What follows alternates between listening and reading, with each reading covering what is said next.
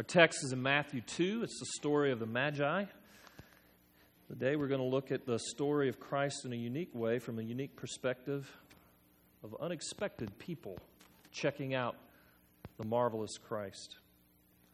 Listen to reading God's word from Matthew 2. It says, "Now after Jesus was born in Bethlehem of Judea, in the days of Herod the king, behold, wise men from the east came to Jerusalem, saying, 'Where is he who's been born King of the Jews?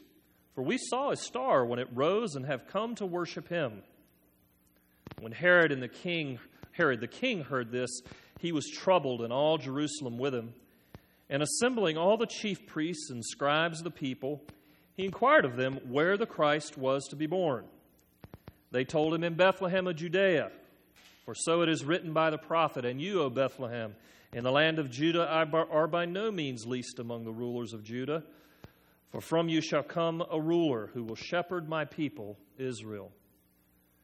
Then Herod summoned the wise men secretly and ascertained from them what time the star had appeared. And he sent them to Bethlehem, saying, 'Go and search diligently for the child, and when you have found him, bring me word that I too may come and worship him.' After listening to the king, they went on their way, and behold, the star that they had seen when it rose went before them until it came to rest over the place where the child was. And when they saw the star, they rejoiced exceedingly with great joy. And going into the house, they saw the child with Mary, his mother, and they fell down and worshipped him. Then, opening their treasures, they offered him gifts, gold and frankincense and myrrh. And being warned in a dream not to return to Herod, they departed to their own country by another way. Grass withers and the flowers fade, but the word of the Lord stands forever. You may be seated." Well, it's Christmas season.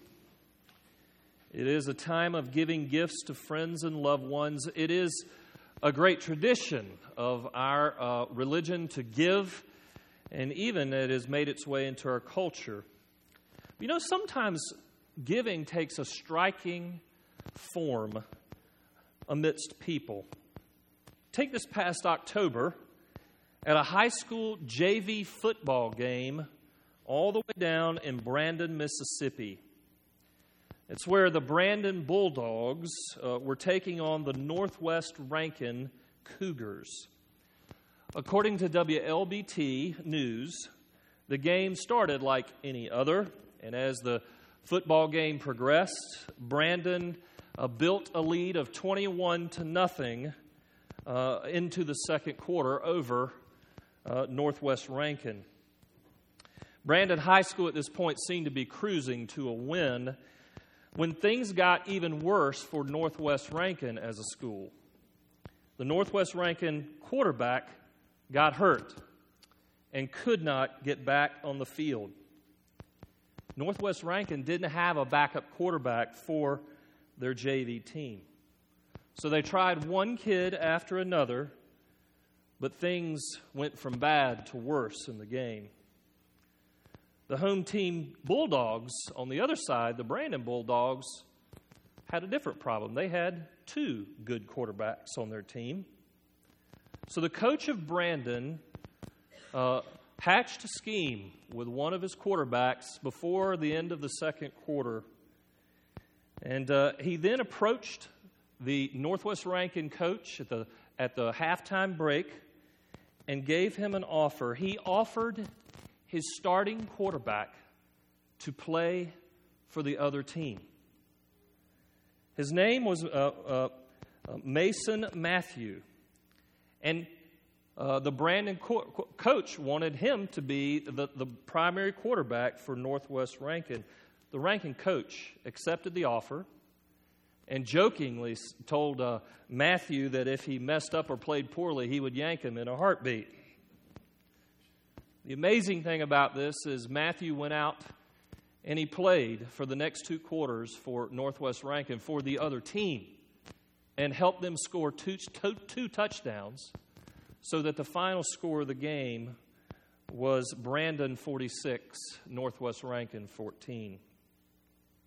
To everyone's remembrance, no team's ever done this. It's one thing to give, and we hear some really inspiring stories of how football teams, high school teams do some amazing things for other teams, but there's nothing quite like giving up your best player to the other team. Well, folks, that's the striking form that giving takes, not only in this game with the Brandon Bulldogs and the Northwest Rankin Cougars, but even in the Gospels today, in Matthew 2, where we see an example of how the God of the universe gives in such generous and striking ways his own Son, his first-string quarterback, his only quarterback, if you will, so that we might know salvation and life. Today in Matthew 2, in this part of the Christmas story, we're going to look at a striking case of giving, not just from Christ, but even from another group of men in the Magi. And in the process, we're going to ask three big questions. Why did the Magi give so generously and seek to give? What was the difference about their giving? That is, what was the contrast that we see in the text about their giving? And then finally, how did they give in such a striking way?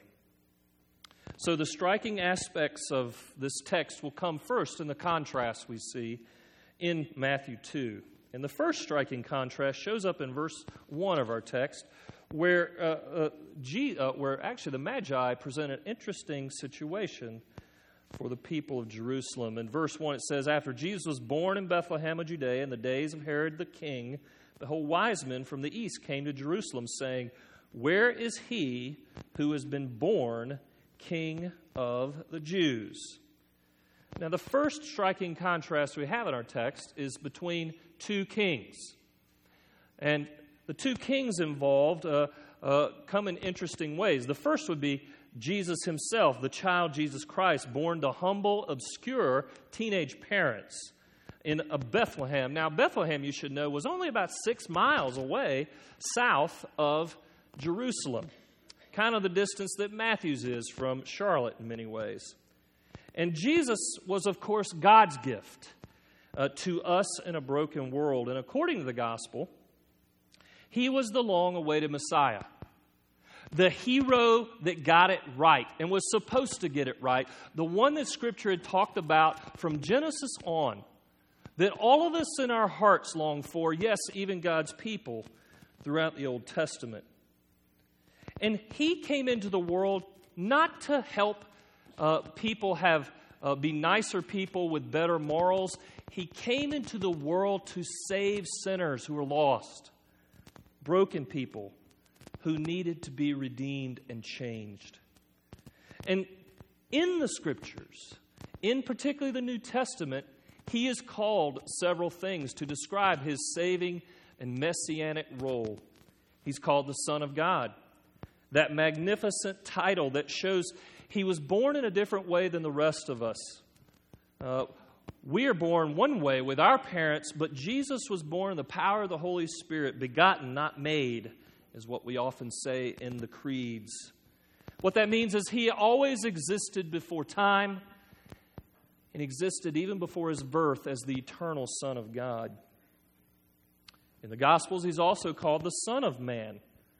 Not only the Son of God, but the Son of Man. And that grand title comes from the Old Testament in Daniel that describes this great king who had access to God like no other and had an ability to relate to God like no other. And just a few verses before us, our Matthew 2 text, in Matthew 1 is another title that was given to Christ, Emmanuel, which in the Aramaic or Hebrew means God with us. All of this idea of God being with us as the Son of God and the Son of Man in Christ pointed to the real glorious beauty that God moved towards us before we moved towards him. God entered into our world, which is radically different than all the other gods that you would find in the ancient Near East and even the Roman Empire. Even in our time, there aren't gods who move towards you first. They're almost always waiting for you to make the first move towards them. The radical piece about this whole idea of God moving towards us in Christ as the Son of God and Son of Man is that he was born in poverty. He was born in obscurity. He wasn't born to fanfare. There was no Facebook or Twitter post about him. There was no marketing campaign. There was no $1 million commercial during the Super Bowl. In point of fact, very few people noticed when he came. What's that got to do with us today? Well, God the Son often shows up unnoticed in our own lives. He's moving, He's working, He's active. And sometimes we don't notice. But here's the beauty of that truth, that Jesus is active in our lives. Frederick Buechner says it this way: you can never be sure of this Christ. You can never be sure of Him again. If the Son of God can show up in a manger, you can never be sure what lengths, what humiliation He will go to in His pursuit of you, of men. There is no place we can hide from Him in our darkness, because He will still come and meet us there. Christ, the Son of Man, is not afraid to save us in our darkest moments, whatever that looks like for you and for me. And some of us here today come with burdens in our hearts about relationships, family, health, a whole host of things. If Christ could come into our world as the holy, perfect Son of God, He will descend and love you where you are now.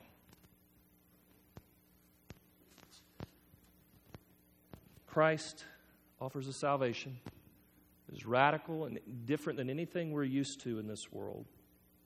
But there is a striking contrast of Him as king versus another as king in our text today. Verse 1 talks about Herod the king.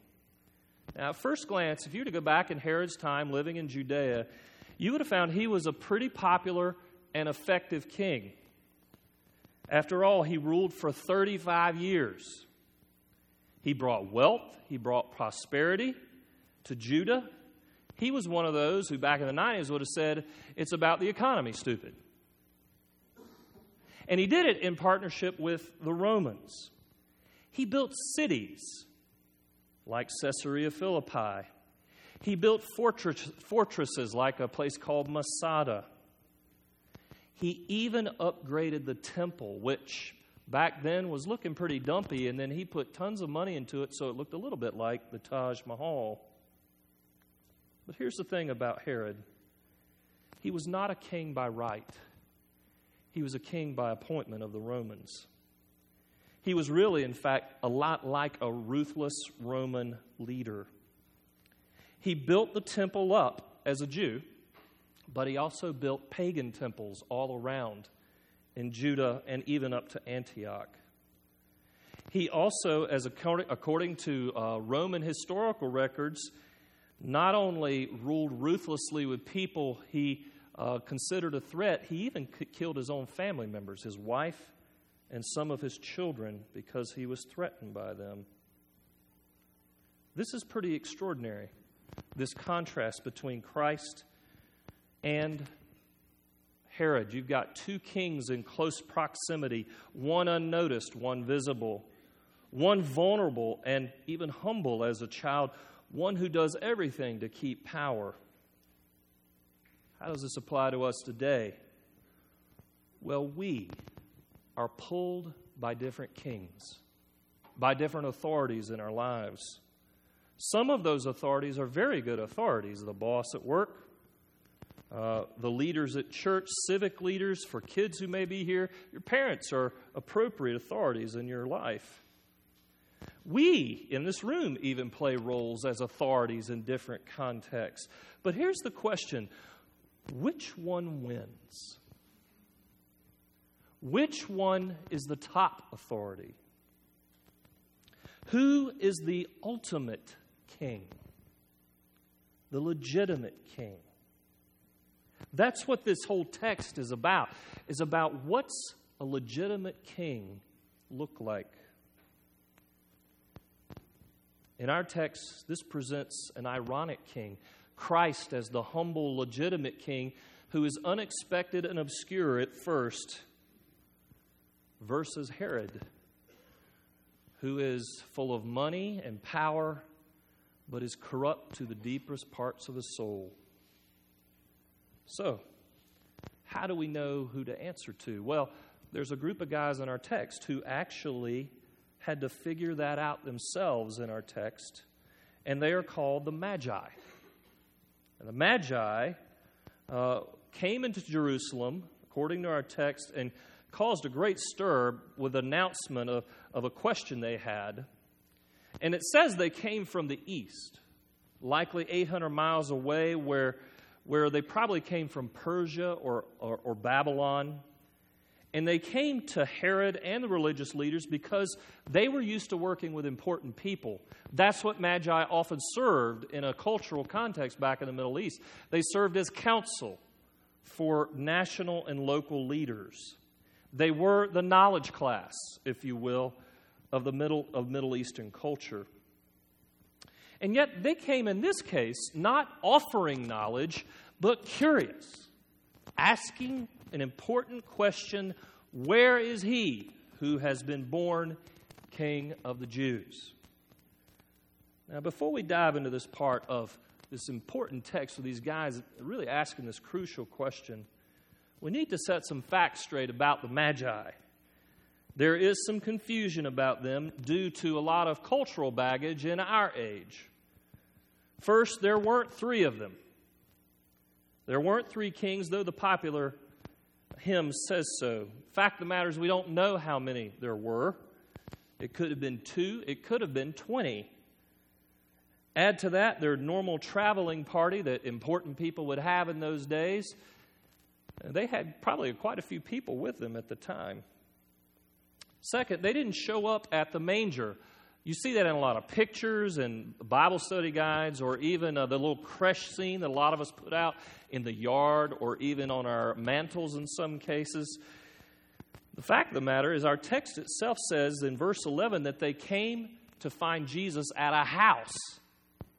And if you look at the timing with later on a conversation that Herod is involved with, it's likely they came up to 2 years after Jesus was born. Third, and this is also key, lest there might be skeptics among us, the Magi were real people, real historical people in a real movement. Roman historians actually talk about Magi visiting in Rome, as well as other places from around the world. We have these guys who are coming into Jerusalem, and they are bringing a real question that all of us have to live with. Now, you got to know that there is a background that extends beyond even history with these guys. There is a biblical history with them. They come, the prophetic book of Daniel actually talks about Daniel and his 3 friends being Magi. It uses that very word to describe them. Daniel 2 describes Daniel as a being among them, serving counsel to Nebuchadnezzar, and then later on, the Persian king Darius.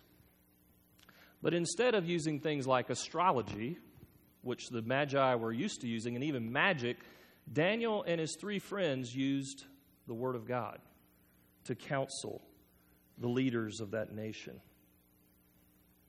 So Herod and his men were sitting there in Jerusalem one day, and in comes the Magi asking this profound question. I bet it was like a bomb in their midst. You know, they asked this question: where is the King of the Jews who was born to you?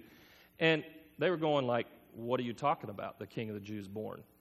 Remember, Herod is the king of the Jews, technically. And everybody's looking around going, did they just ask what I think they just asked?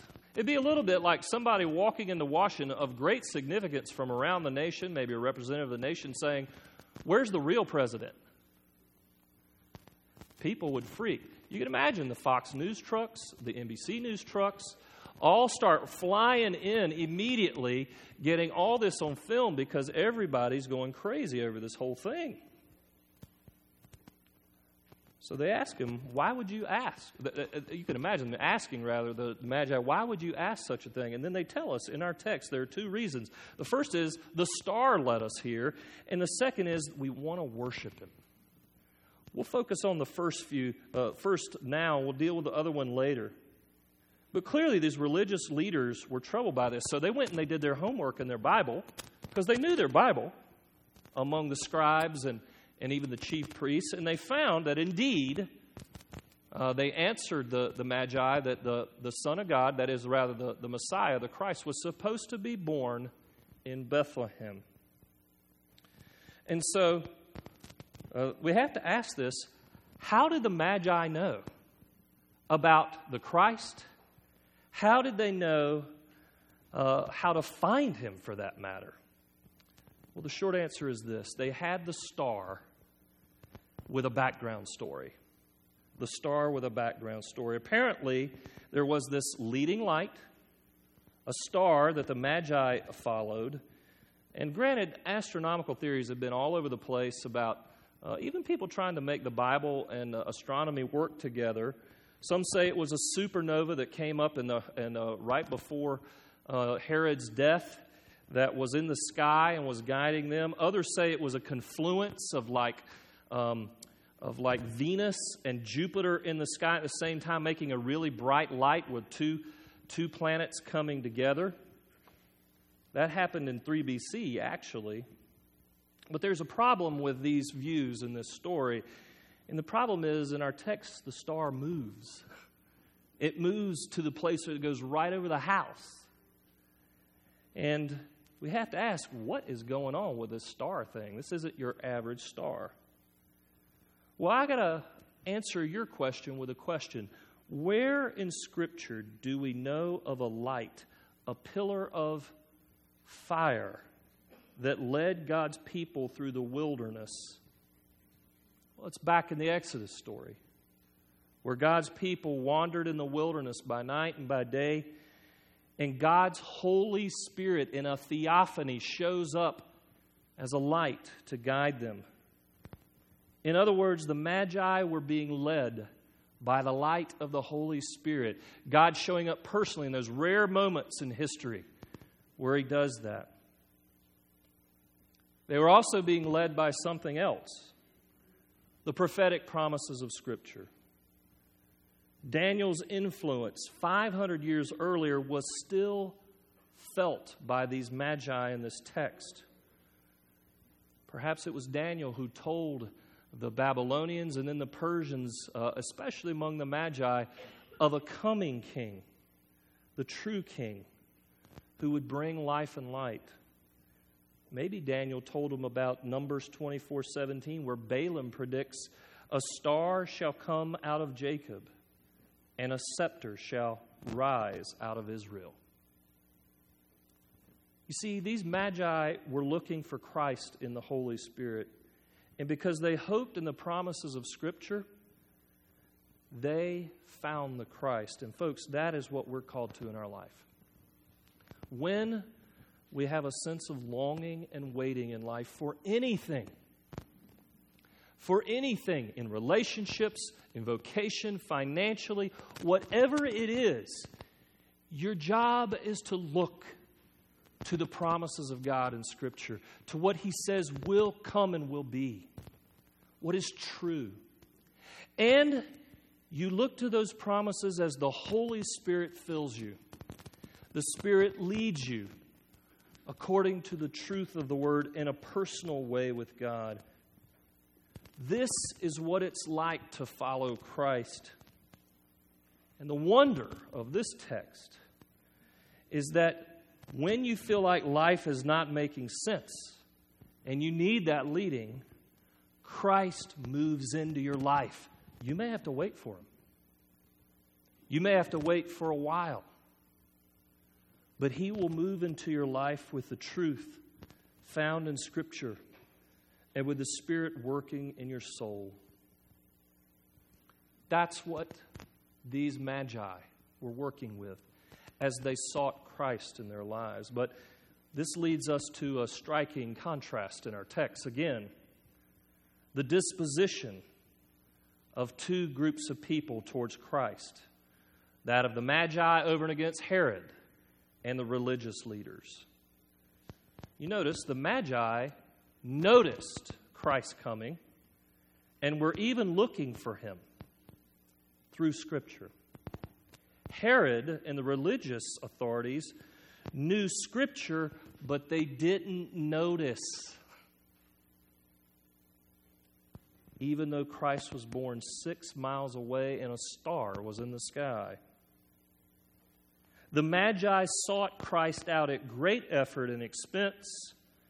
Herod and the others didn't seek Christ, but sought to use the Magi so that they could ultimately kill Christ because he was a threat to Herod's reign. The Magi, they believed Scripture and were led by the Holy Spirit. Herod was led by a love of power that so corrupted him that he killed all the children 2 and under in Bethlehem just a short while after the Magi left. That, my friends, is what a wicked king does. Killing the little ones in infanticide, just like Pharaoh did back before the Exodus. This is a striking contrast. The Gentile Magi seek out Christ while the Jewish king doesn't. What can we glean from this? Well, the number one error of religious people like you and me is we miss the forest for the trees. The obvious of the gospel because Jesus becomes too familiar to us. Grace stops becoming amazing to us. We settle for the benefits of grace without longing for the giver of grace. We were redeemed for a purpose as God's people. We were redeemed to seek Christ out, whether times are good or even when they're not so good. Even when there's resistance in our lives, we're called to pursue Him.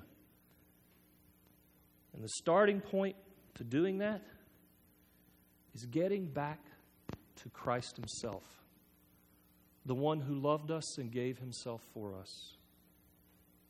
Christmas is about God seeking us first and giving life to all of us. Even believers get so caught up in worldliness in our time that we miss the wonders of Christ moving towards us even in that. Dietrich Bonhoeffer was a German pastor. Some of you may have heard of him. He lived during Nazi Germany and was a part of the resistance against Nazi Germany. He was eventually imprisoned by Hitler during World War II for resisting Nazism, even being a part of a plot to kill Hitler. Bonhoeffer wrote his fiancée from prison and said that life really is a lot like living in a prison cell. You feel stuck, and you can't move as much as you want, and yet you hope for, you long for freedom. But here's the gospel that Bonhoeffer said is so good. He said that freedom that we long for is completely dependent on the fact that someone has to open the door on the outside. That's what Christianity and Christmas is about. We're trying to open the door from the inside in our brokenness, in things like our sin that we can't escape, and God offers to come and open the door and free us Himself in Christ. The Magi came looking for that freedom. That's why they came to Christ. They had all the knowledge and riches. They had everything, but they knew they had nothing. And the result was they came longing that Christ would be the one who would open their prison doors. You know what we call the seeking that they do in our text today? We call it faith. faith, the active pursuit of Christ by listening to His Word and the Gospel and the leading of the Holy Spirit. The Magi express faith in seeking Christ out. And that leads us to one last question. By faith, how did they respond to the finding of Christ? Well, we know Herod didn't respond very well. He went on the hunt for Christ and tried to hunt him down and kill him, just like a despot.